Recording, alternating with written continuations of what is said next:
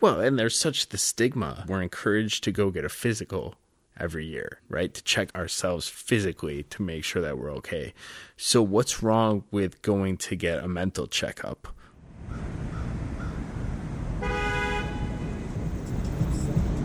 All right, that's just attention. The guys, we've had workers in this area working on the tracks. Focus on the tracks. Welcome to Deeper Dish. 20% of the people in your life suffer from mental illness. 3% suffer from bipolar disorder. 22 veterans commit suicide each day. What if I told you that there are people who successfully manage their mental health? What if I told you a person who is bipolar can have a fulfilling life? I'm sitting here with one of those people right now. He is going to tell us his story. Ryan is here today to talk about mental health awareness and his experience in that realm, and also to create engagement and awareness. I don't know if it's Mental Health Awareness Month coming up, or is there a special event you have coming up? Yeah, I do have a special event coming up. So I'm involved with a charity called Mission 22. And Mission 22, you may have seen the Facebook challenge going on. People are doing 22 push-ups in 22 days, nominating other people to do it. Mission 22 supports veterans who come home from overseas, serving our country, and many of them suffer from mental health issues. And 22 a day are committing suicide. So, we lost 22 today. We'll lose another 22 tomorrow. This charity hits home for me because, I've had my own battle with mental health, and I have a lot of family members who have served. And so May 18th, I am throwing a charity benefit concert called Music Saves Heroes. It's going to be at Room 7 in Gold Coast in Chicago. Got some great Chicago musicians. Got, a DJ, an hour of open bar by Remy Martin. It's going to be a great night. So you spoke a little bit about your own personal mental health. Could you go into a little bit more detail maybe? Just over 5 years ago, I was diagnosed with bipolar disorder. And so that is a very particularly difficult mental health. And, I call it disorder. I don't want to call it an illness because it's something that I manage and something people manage. It's very difficult to diagnose because, I don't know that people fully understand bipolar disorder. I think they think that it's 1 minute somebody's crazy and the next minute they're completely depressed. Before this podcast, what would your opinion have been or your thought on somebody who is bipolar? I'm probably the wrong person to ask because I've had quite a few experiences with friends with mental health disorders and also particularly bipolar. But prior to this podcast, of sitting down with you, I would say it's long periods of highs, long periods of lows, not instantaneous highs and lows, like streaks of highs and streaks of lows. It could be days, weeks, months, highs, days, weeks, lows. Exactly. Depression. Right. That's exactly right. And it's different for everybody. No mental disorder or illness or issue I completely changes somebody. And that's especially true with bipolar disorder. Mm-hmm. For someone like me, I have a high motor as it is. If your average person runs at a 5, I probably run at an 8.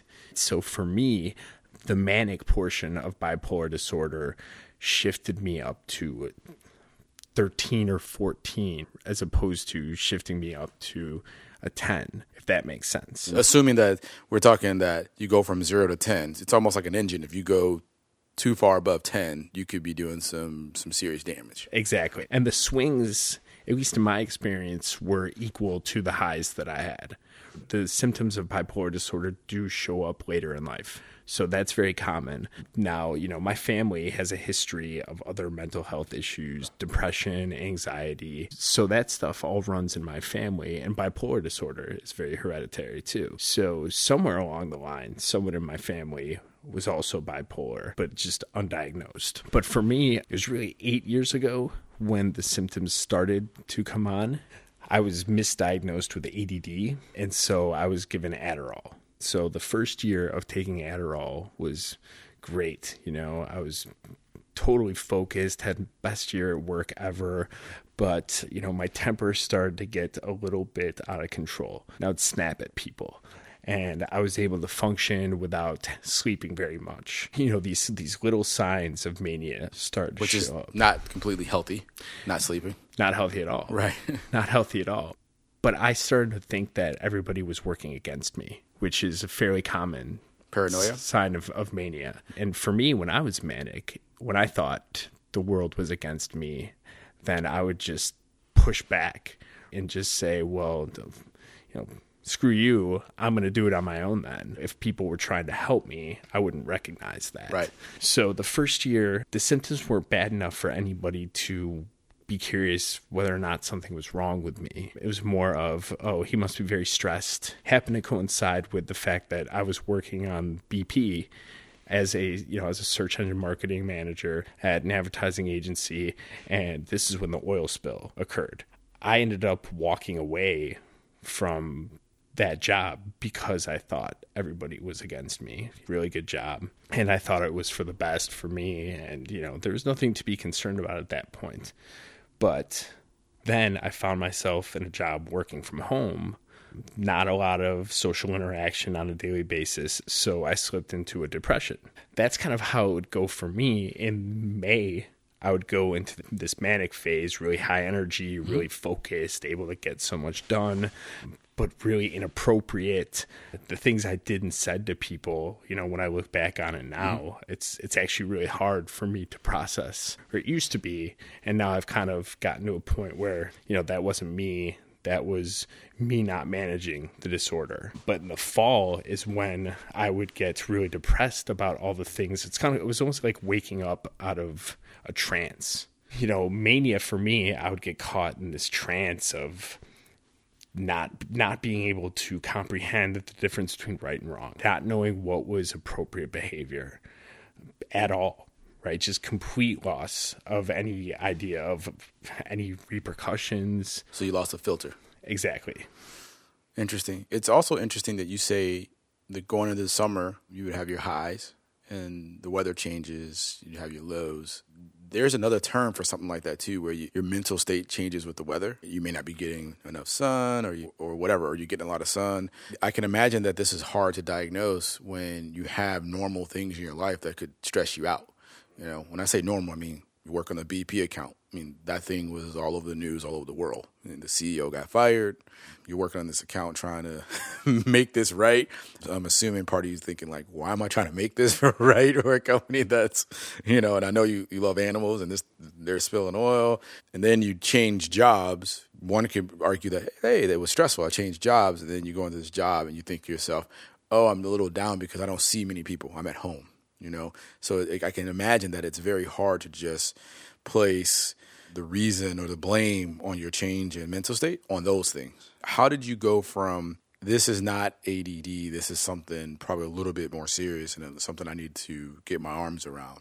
Really, it just kept escalating. Year 2 was put on a higher dosage of Adderall. And so I was really on 60 milligrams a day, which is the highest dosage you're allowed to be prescribed legally. And that's when the mania really got to be to a point where it was offending people. People were afraid to be around me because of how I would lash out and how bad my temper was and how inappropriate I was. And I was inappropriate in a lot of areas. It's funny. I was talking to my dad the other day. I look back on it. Music is something that I love, and I love to play guitar. I love to sing. But it was actually during the worst manic phases when I would play guitar the most. And I literally couldn't put it down. I mean, it would bring it with me everywhere and be completely inappropriate with it. I was just craving anybody to accept my guitar playing and to tell me, like, yes, you've gotten good at guitar. Because I would do it for 8 hours a day. I was so inappropriate with it. Is that common that people choose something and get really intense about it? Bipolar people happen to be some of the most successful people in business, artists, because of those manic periods where, for me, it was guitar. I was able to play guitar for 8 hours a day. Imagine if I would have put that towards a startup or painting or whatever that might be. So a lot of successful people are bipolar. It escalated to that point where even if my family tried to talk to me about how inappropriate I was being, I wouldn't listen. The last summer of those 3 years, I completely walked away from the corporate world thinking I was going to be a rock star. Like, I actually, in my mind, thought that I was going to be able to make a living off music. That was late summer. And when I finally woke up and came out of that, I mean, it was the worst depression imaginable. The lowest of lows. Just thought there was no way I could ever come back, no way that I could ever make up for everything that I had done. And it got to the point where my family had to come and they really had to bail me out, take a break really from life. So did you find that your lows matched or outstripped your highs? The lows were longer. The highs, for me, like I said, my baseline is to run a little hot. So to some people, and this is why it's also difficult to diagnose bipolar disorder, is manic is just outgoing, charismatic, being super confident. And those are things that as a society, we put up on a pedestal. So for me to have that ultra confidence, have it in spades, to be very outgoing, very charismatic, some people wouldn't have even have known that was mania at all. But you can certainly know when somebody is super depressed. Except that a lot of times, for me anyway, I would isolate and hide. During the lows, a lot of times you don't see the person. Even the closest people to you won't see you. You just be like, I'm hibernating for a little bit. I'm taking it easy. Or the responses to the texts are slower or non-existent. You just don't know. And a lot of times what you don't know, you assume, oh, they're good. Because the last time I saw them, they were super confident. And especially if you don't know what's going on. Was there an event or a moment that happened, or was it just a slow buildup? So there was a slow buildup with the depression to the point where just all of a sudden, I'd gone into such isolation that my brother and my dad both have birthdays very close to each other in November. And I, didn't reach out to either of them, and I completely shut my phone off. You're close to your family. Very close. Right. Very close to my family. My brothers are my best friends. I had just completely shut down. My brothers actually had to come down. They live in the suburbs. They came down the city and essentially pulled me out of my apartment and pulled me out of basically my depressive world. That then started my journey on recovery. I had to actually go and live with my parents during the first portion of that recovery. So my family, they were there with me every step of the way, literally. 31-year-old man, I find myself back at home living with my parents, but it was absolutely what I needed.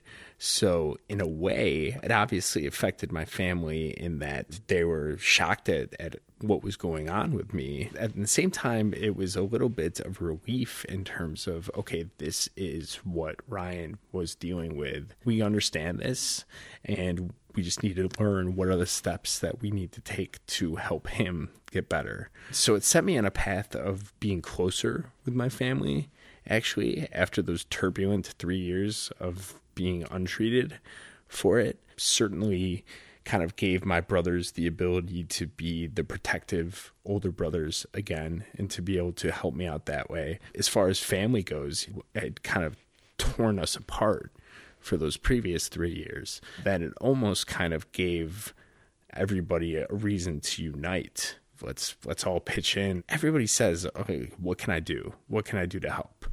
But, having to move home with my parents, with my brothers close by, my brothers realizing that, this can't all fall on mom and dad, that we need to pitch in and do what we can. I thought it was all over in terms of I'm never going to be able to get a job back in advertising again. I'd burned so many bridges. I'd lost 3 jobs in 3 years from my manic phases.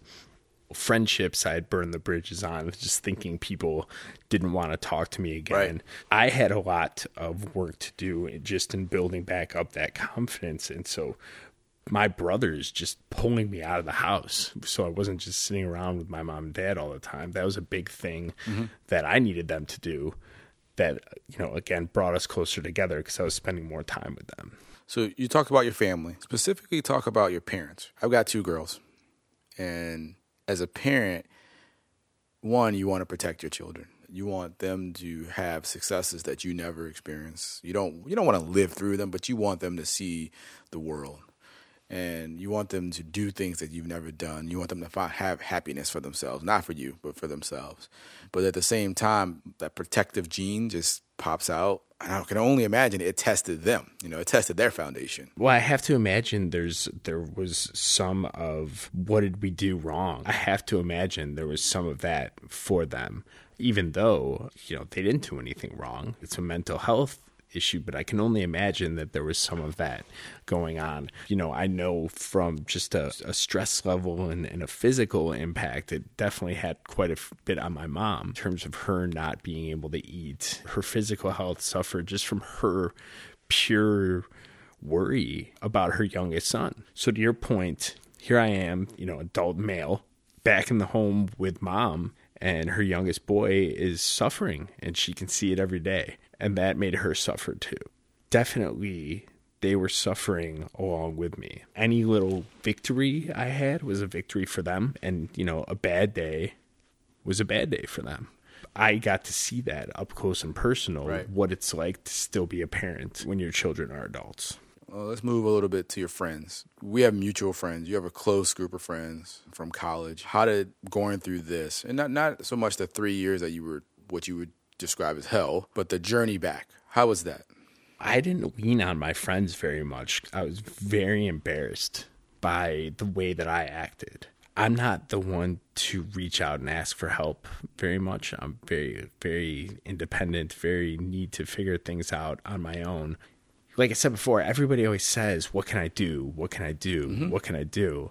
Well, I didn't have the answer to that question. People ask me all the time, and I'm like, I don't know what you can do. I don't know what I can do. I'm trying to survive over here, right? I don't know what I can do. I'm literally trying to survive, and I'm learning how I handle it myself. Exactly. Some of that I think is just the common, this person's suffering, and they said that to me. I need to ask them, what can I do? There's no doubt that some of my college friends were certainly there for me, if I needed it. But unfortunately, a lot of my relationships were impacted in a major way. Just the fact that I pushed people away too. Not even people just being like, I don't want to hang out with Ryan anymore. Right. Just I literally push people away. So my group of friends shrunk considerably by my own choice, especially when I was living at home with my parents in the early parts of my recovery.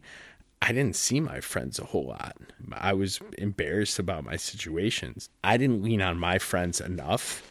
That, I think, held me back in my recovery, that I didn't reach out to my friends enough because I wasn't ready yet to address my own embarrassment. One thing that did help me, actually, and I didn't process this at the time, but really to get past all of my own memories that I had of the last time that I saw people, if it was a manic memory, I needed to create new memories. And those people needed to create new memories and see, okay, the last memory I had of Ryan, he was going bonkers at such and such bar. About a guitar. Right. Whatever the case may be. They hang out with me 2 or 3 times when I'm in my recovery phase, and all of a sudden they see, okay, this is a calm Ryan, or this is a Ryan who I enjoy being around. I had 3 people go through something very similar. The first individual, it was diagnosed for a long time. It was always in flux, but control. And it got to the point where it wasn't in control. And we had a whole bunch of other stuff going on as friends, but I didn't react. Like I bounced. I was like, it's too much. And I might have been right to remove myself from the situation because of things that happened and whatnot, but I still regret going away. And then the other 2 situations, when you stick around, you test your friendship. The last situation, it basically was the family just talking every day. You're going to do this, you're going to do this, you're going to do this. When people say, well, what can I do? You do what the person who is closest to that person says do. If they call you, talk to them, just like everything is cool. If there's an expert, you talk to the expert. You do what you need to do. And it was very difficult. You care about this person, and that's not the person that you know. It's difficult in another sense, and I don't know how to put this without sounding bad, is that you know that person may never be that person that you knew before again. And you have to be okay with that. Whenever they get out of this situation, they could be a completely different person than they were. And they may not be as close to you as you were before. And the nature of the friendship or the relationship may be different. But you did what you were supposed to do. It's not about you. It's about helping them get better. That was probably the most difficult part for me, like being on the outside. I value what we had before. And even though you do the right thing and you get them through that, you still miss that portion of what you had before. But then you recognize that it's not about you. It's about them. And then it was just difficult going through it all. There were like 3 to 4 weeks where you're just up to 2 a.m. coordinating and talking. And you never feel like you're doing the right thing, right? Because in a typical situation, you would never be talking to your friends, family, and other friends about daily activity. You feel like, man, am I breaching their trust here? But then at the end of the day, it's like, this is what we need to do. It's really hard, you know? Are some of those friendships you have, are they not the same as they were before? Absolutely. I don't think people know how to react to me now. I have to live my life knowing that I'm managing, but I can't go through life wondering if my behaviors are going to be perceived as manic or being perceived as depressed, because everybody has good days and bad days. Everybody has periods where they're happy. Everybody has periods where they're depressed. Mm-hmm. Mine may be higher or lower than the regular person, but I can't go through life wondering, is this going to make people wonder if I'm manic again? Is this going to make people wonder if I'm going through a bad time? And I call that being treated with oven mitts. What's going on? Like, I don't know what to do with Ryan. I totally understand that concern that people do have with the friendships that I had with people that did experience my mania, that did experience, well, not many people experienced the depression because I would hide, but certainly the mania. I've come to the conclusion that I have to make new friends who never saw manic Ryan, because they're only going to see me now that I'm managing it properly. That way, that won't be as much of an issue on my mind. Certainly people that, at least I thought I was really good friends with, just have kind of fallen by the wayside. And it's not that I'm not friendly with them anymore. Right. They're just not important parts of my life anymore. There is a struggle that comes with, for anyone managing mental health, is what do I do with my friends that maybe aren't sure how to engage with me? And I think the answer to that is making a new set of friends. I think the flip side of that, from someone like my perspective, is if you know someone that's going through that, take as much as you can handle. One, like, don't force yourself to do something that you aren't equipped to handle, because it's just some situations you're just not equipped to handle. That's the first thing I would recommend. And the second thing is, if you do stick around, you got to be in. You start to recognize when you can push, when this person is at a stable place and you can, like, hey, that's fucked up. But then there are situations where that person is naked and vulnerable.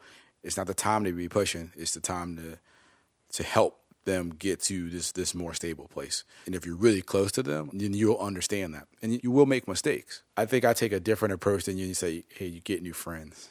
I like to say you create new friendships with the friends you have. It won't be the same. And sometimes it's better. You're closer to people. I find that the individuals that you help through that situation that you were less close to, you actually get closer to. And the ones that you were really, really intimately close to, somehow you're not as close, but you're still there, and they know that they can always kind of count on you. That is very meaningful. I don't know how you would feel if you had a friend that was there through the thick and thin. You're not as close, but you knew they were always there. If that would be rewarding. I never thought about the flip side of it, like you said, the embarrassment part of it. I sat and thought about it a lot. I never thought about, like, maybe the person just doesn't want that to be out there.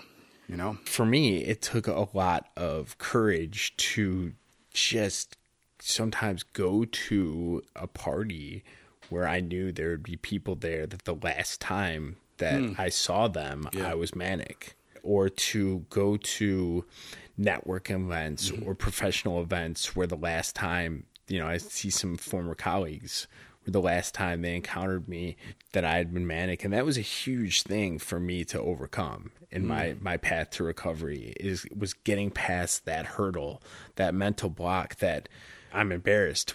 Most people don't think, they think about themselves. When I disappeared, and that's what I did for the most part, except for, some of my best college friends, some of my best friends from high school, I pretty much disappeared entirely for a good 2 years, 2.5 years.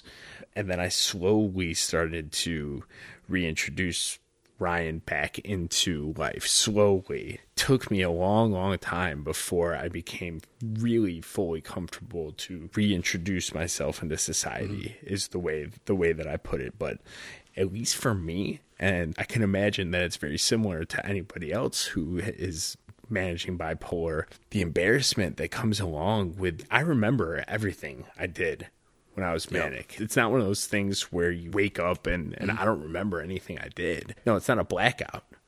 I would wake up and come out of it and be like, holy shit, I cannot believe I behaved that way or acted that way. It's like a nightmare. It's a bad dream. You mentioned also this journey. There's friends, there's family, but then there's actually work to be done. And some of that, you talk to professionals, I'm assuming. Some of that is chemical driven. So can you talk a little bit about seeking out the help of people, and then also how the chemical part is constantly changing? Because we're constantly changing.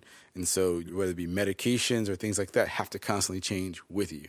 Especially with bipolar disorder, like I said, it's very hard to diagnose. It's very hard to treat. I never took an antidepressant that worked, because you have to be extremely careful with that with bipolar disorder. An antidepressant could make somebody manic, actually, what it's doing for your serotonin. And where I went through and I tested all these different medications and are they working? Are they not working? Well, I don't know what else is working with my treatment. I went through all these phases of different medications, different psychiatrists. I had one psychologist for a 3-year period that I really liked, that would pull things out of me that I liked working with. I think changing psychologists is important too, because I would think I got too comfortable with him. I liked to get different opinions, to work on different things. So I thought it was interesting. You talk about how we change. It's very true. So, psychologists are going to have a similar approach. It was important to me to change up different psychologists, change up psychiatrists, find ones that maybe have a different opinion or a different approach to their treatment. Bipolar disorder is always going to be a part of me. It's not like a depression where, you lost somebody and that turned into depression, but somebody was able to maybe take some medication, change their lifestyle, and come back, and then they're not so worried about suffering from depression again. It's something that I always have to manage and always have to be thinking about, okay, what's my game plan for the next thing in case something does go wrong? Like I said, all sorts of different medications, and ultimately where I've landed out, and this is what works for me, and it's different for everybody else, is I'm on a consistent mood balancer, and that mostly addresses the mania. So there's nothing that I take that addresses the depression that I could potentially fall into. I manage that with my lifestyle. So I'm going to be more prone to depression than your average person, just because that's my chemical makeup. But I know that, and I know what my signs of that are. So I manage that actively by knowing, hey, if I'm starting to feel a little bit more depressed, I need to reach out to my family members more and let them know that this is coming on and that they need to actively call me more often to check in on me. I know that I need to get ahead of it and start eating healthier, start working out more, just start getting in place the things that I know will fall by the wayside if I do fall into a depression. There's a whole bunch of things in my journey that I've tested that have gone wrong, that didn't work. I fell quite a few times in this journey in trying to figure out what was the right mix of things for me to do. There was times where I was on 3 or 4 different medications at once. And at that point, I really did get fed up. What is working? What isn't working? For me, it's one medication that I know will keep me from being manic because I'm scared to death of being manic again. That scares me more than the depression does, to be honest. But then I have all sorts of little tactics that I use to fight depression. Are there support groups that you go to, or is that not healthy to be around other people that are going through the same thing? No, I've done support groups. Okay. And I found them to be helpful because for me, actually, and I'm a big into joking. So, I joke around all the time. And to me, I would never want to make light of any type of mental health issue. But for me, being in a group of other people that are managing bipolar, I was able to crack jokes about what it feels like when you're manic because those people all understood. They understood that I wasn't making light of it, but this is what we're all dealing with. I think it's very helpful because, especially with bipolar disorder, people are all sorts of ranges across the spectrum. So hearing what other people are managing and what they need help with or what they've been successful with, unsuccessful with, sometimes it's better to hear that from somebody else who's gone through that than from a medical professional who is trained to treat it, but they've never suffered it themselves. Yeah. I've been asked to come back to groups that I've participated in and just come back and tell my story. I'm willing to do whatever would help somebody who is suffering from any type of mental health issue. Why do you think that you are more afraid of the manic than the lows? Because the manic I had no control over whatsoever, and it felt really good at the time. So I felt like I was on top of the world when I was manic. When I'm depressed, it's scary because I lose my ability to enjoy anything, all of my confidence. There are things that I've done my entire life, like singing, for example. There was one time where I was at such a low in depression where I physically could not sing. Like I tried to sing in the car and nothing came out, or my voice was all gravelly, and I was freaking out. I called my dad. I was like, Dad, I physically cannot sing.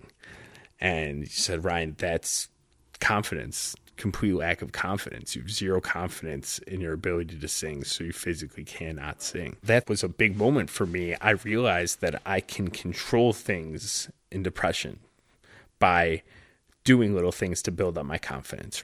Mania, I could not control. There was nothing I can do, and I didn't want to do anything. And there was nothing anybody else could do. But when I'm depressed, somebody, my friend, my brothers can just show up at my apartment if needs be and say, get your ass up and out of the apartment. I'm forcing you to do something, right, even if you don't want to do it. Yeah. Typically, when you're going through these things, they probably started a long time ago. So when I knew you in college, the person I knew was, like you said, your motor ran high or hot. For the most part, the life of the party, going. For the most part, seem happy-go-lucky. You look back and think that there were signs back then that this was happening? It's interesting you bring that up because I brought that up with one of our good friends from college. He told me he thought that maybe I might have been bipolar even going back to college. He's a psychology major, very aware of people's feelings, people's emotions. I wouldn't have ever have put two and two together. And especially back then, 15, 20 years ago, mental health was, dude, didn't touch that at all. But I can remember always being very, I guess the word would be sensitive, and my mood would tend to fluctuate a bit more, I would say, than your average person. Now, I didn't know that at the time, but stepping outside of it and looking back on it now, I can see where the beginnings of it took shape in college. Everything comes down to this diagnosis that could just be construed as something else. You're 18, 19, 20 years old. Your body's going through changes. You're in a new environment. It's a stressful situation. You're trying to make friends, trying to do well in school. A lot of us are trying to meet girls or guys or whatever. It's a whole bunch of new stuff going on. You're thrown into this unsheltered environment. Not to mention there's copious amounts of alcohol and libations and booze and going on. I can see how it could just be hard to pinpoint. Well, and I actually had an experience in college that made me go to get help. You know, I went to see the therapist or whatever, went to their office, I remember, and I went in there twice, but I was so embarrassed to be in there. But I mean, I ran into a girl that I'm pretty sure that I knew, and I just remember being petrified. Oh my gosh, what if she's going to tell people she saw me in here? So I immediately tucked tail and just put it way back in my head. Like, no, I don't have a problem. I am perfectly fine. I'm going to be, like you said, the life of the party, Ryan. I'm going to go out. I'm going to get hammered. I'm going to do what I do well, which is be the life of the party. And I'm going to forget that this ever happened. Like, you were doing the right thing. You recognize something was off. You go do the right thing. You see someone you may or may not know. And then your reaction is, all right, put that in the back and go do what I do, which is party and rage. It's just courage. You had a moment, right? Do you ever look back and think, what if I would have stayed there and saw that through? I do now. I mean, I didn't think twice about it through most of my 20s. It was a blip, right? It was like, oh, I went, nothing, no big deal. Well, and there's such the stigma. That's a big thing that, you know, I want to address for sure is we're encouraged to go get a physical every year, right? To check ourselves physically to make sure that we're okay. So what's wrong with going to get a mental checkup once a year? Doubt. I agree. Or to make sure we're emotionally okay. Why is there such a stigma with making sure that we are operating at our full capacities mentally? I think everybody would benefit from seeing a therapist every once in a while. No doubt. Because you can say whatever is on your mind, and it's their job to sit there and listen and not judge you. And you can get that from a lot of places. Some people can get it from the church. Some people can get it from sitting down with a therapist. Whatever it is you need to do to get that, you need to go. It's like a computer. You know, when you have the internet cache or something like that, it's just clearing that out. Right. So that your computer can, in my mind, so your mind can operate a little bit better. Yeah, I think a therapist, a lot of times, what I was saying, I think therapists help us to understand that it's okay to feel the way that we do in certain situations. I think society has made it such that we're so maybe nervous or scared to feel a certain way and to express that, right? And for me, therapy helped me a lot in that it taught me, look, it's okay for you to be ashamed about that, but you have to get past it. It's in your past. You can't carry that with you. You can't carry that shame and embarrassment into social situations now, because people, yeah, they might remember Manic Ryan, but if you walk into a social situation nervous about that, then you're not going to get any better. What really helped me was just saying, you know what? People, they want to see me. They want to see me healthy. So just walk in that room and talk to people. Don't walk in there thinking that person is thinking whether or not Ryan's going to be manic. Is there anything that you can't do now that you could do before? Well, I can't drink. That's for sure. It became something I did when I was depressed. It definitely would help really just to numb me to everything that had gone on. So no drinking for me, which has actually been great. You know, I love it. I have more fun now than I ever did before when I was drinking and partying hard. That's been great for me. Other than that, I honestly can't. Legally, you can do everything that you could do before. Absolutely. Absolutely. I have no restrictions from that perspective. There are things that happen in the world, whether it be political, socioeconomic. How does that affect the condition? Access to health care, things like that. How does the things that are happening that are outside of your control affect your mental health? So I really try to limit what I take in terms of media consumption. If I'm on Twitter, I'm following the things that I know are going to make me happy. The best thing I can do to keep myself from being manic is to take that mood balancer every day. So I'm not too worried about anything happening outside making me manic. It's more of what might make me depressed for me. Now, I don't know what it's like for anybody else, but you know, I've heard other people in my groups and other areas where I've socialized with people who manage mental health, and I try to stay away from all the people that constantly talk about Trump, not Trump, all of the stuff that's outside of my control on a day-to-day basis, maybe that means that I can't contribute as much into a conversation about politics. That's okay. I'm okay with that, because if it's going to make me happier and healthier to not know what's going on in politics, I don't care if I can't contribute to a conversation about it. Right. What I have to care about and what I need to prioritize is my health. Right. No doubt. Specifically, though, to decisions that are made in that realm that affect people's access to good mental health professionals as well. There are people that may not be in your situation, that may not have healthcare, but are going through what you're going through. And these outside forces affect their ability to get mental health help. How do you, as a person that's gone through this, feel about that? That is something that I am very passionate about, people being able to get the help that they need. I think so much of the things that go wrong, whether it be crime, certainly suicide, all of those things start with mental health a lot of times, right? And that's the problem. So much of it goes undiagnosed. That's really just a blanket statement. I can't say that with any certainty. I'm sure there's quite a few studies about what percentage of people that are incarcerated are managing mental health before they went in and while they're there. I'm sure there's all sorts of studies about that. I think that that has to be a priority for us, is making sure that people do have access to be able to get the right treatment for it. So often people think about treatment for mental health and they think, well, just give them an antidepressant. Give them, if it's anxiety, give them Xanax.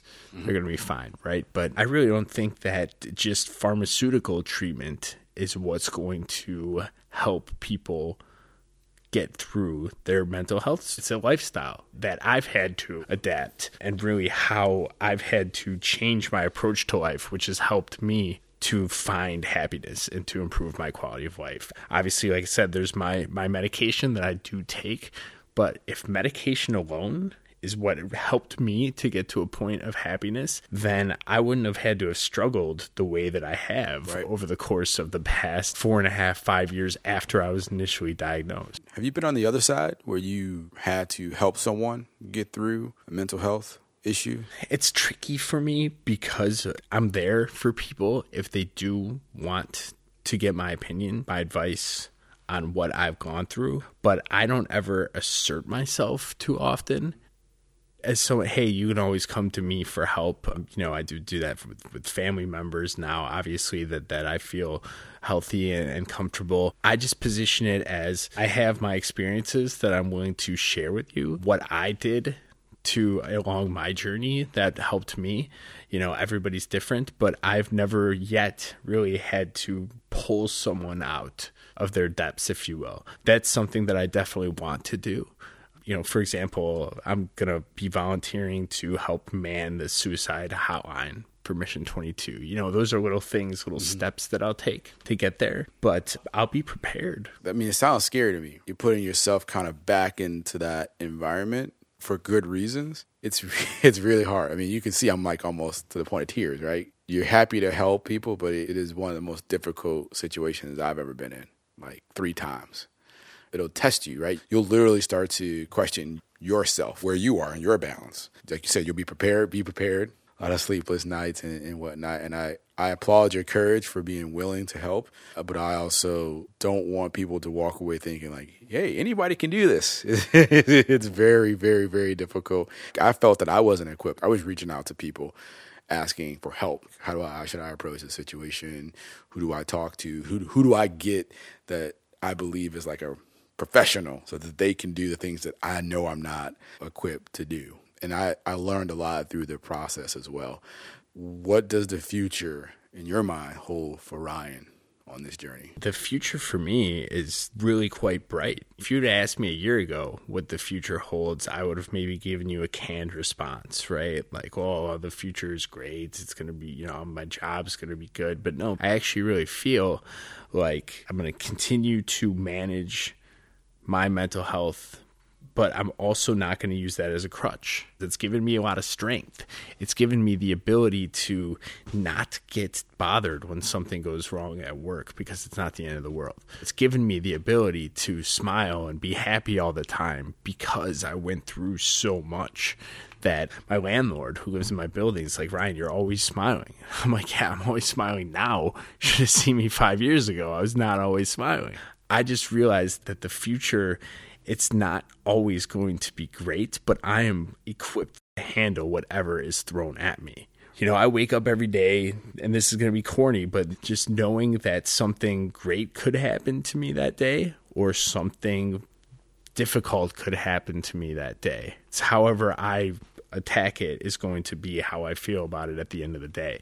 My future, hopefully there's a family involved. Hopefully there's finally a woman that I settle down with involved so I can stop using Bumble and Tinder and all the other ridiculous apps out there. Right.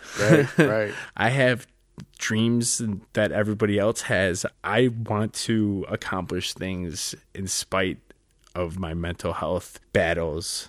I don't want to use them as a crutch, and I also don't want to go around parading the fact, look at what I've done. I've been managing bipolar disorder, but I still did this and this. It's not about that either. But I do want to show people that do suffer from mental health issues, whether it be bipolar, depression, anxiety, whatever it is. I would love to be able to tell people that, look, you can lead a fulfilling life and manage whatever it is that you have to manage. You can have a job that you want, that you're happy in. You can have a family. You can go on vacation. You can go on a safari. You can go on a cruise. You just have to work for it. That's awesome, man. So if you're in Chicago, on May 18th, come out to Room 7 in the Gold Coast. Music Saves Heroes is the name of the event. I've got some great local Chicago musicians. We're going to have a DJ there. The tickets are $22, and that's going to get you an hour of open bar from Remy Martin sponsoring that. That's going to get you some appetizers, desserts. We're going to have a silent auction where I'm actually going to be auctioning off a VIP tour of Lincoln Park Zoo, since I've been volunteering there every Saturday afternoon for the past year. Also, at this event, I'll be rapping.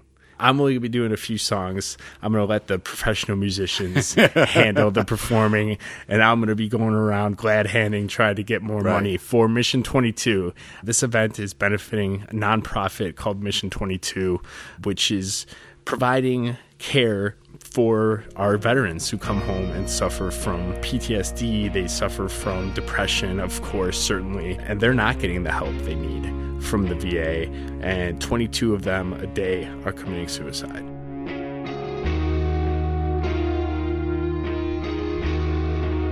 Deeper Dish is hosted by Farah. Intro, mixing, editing is done by Alyssa Moxley.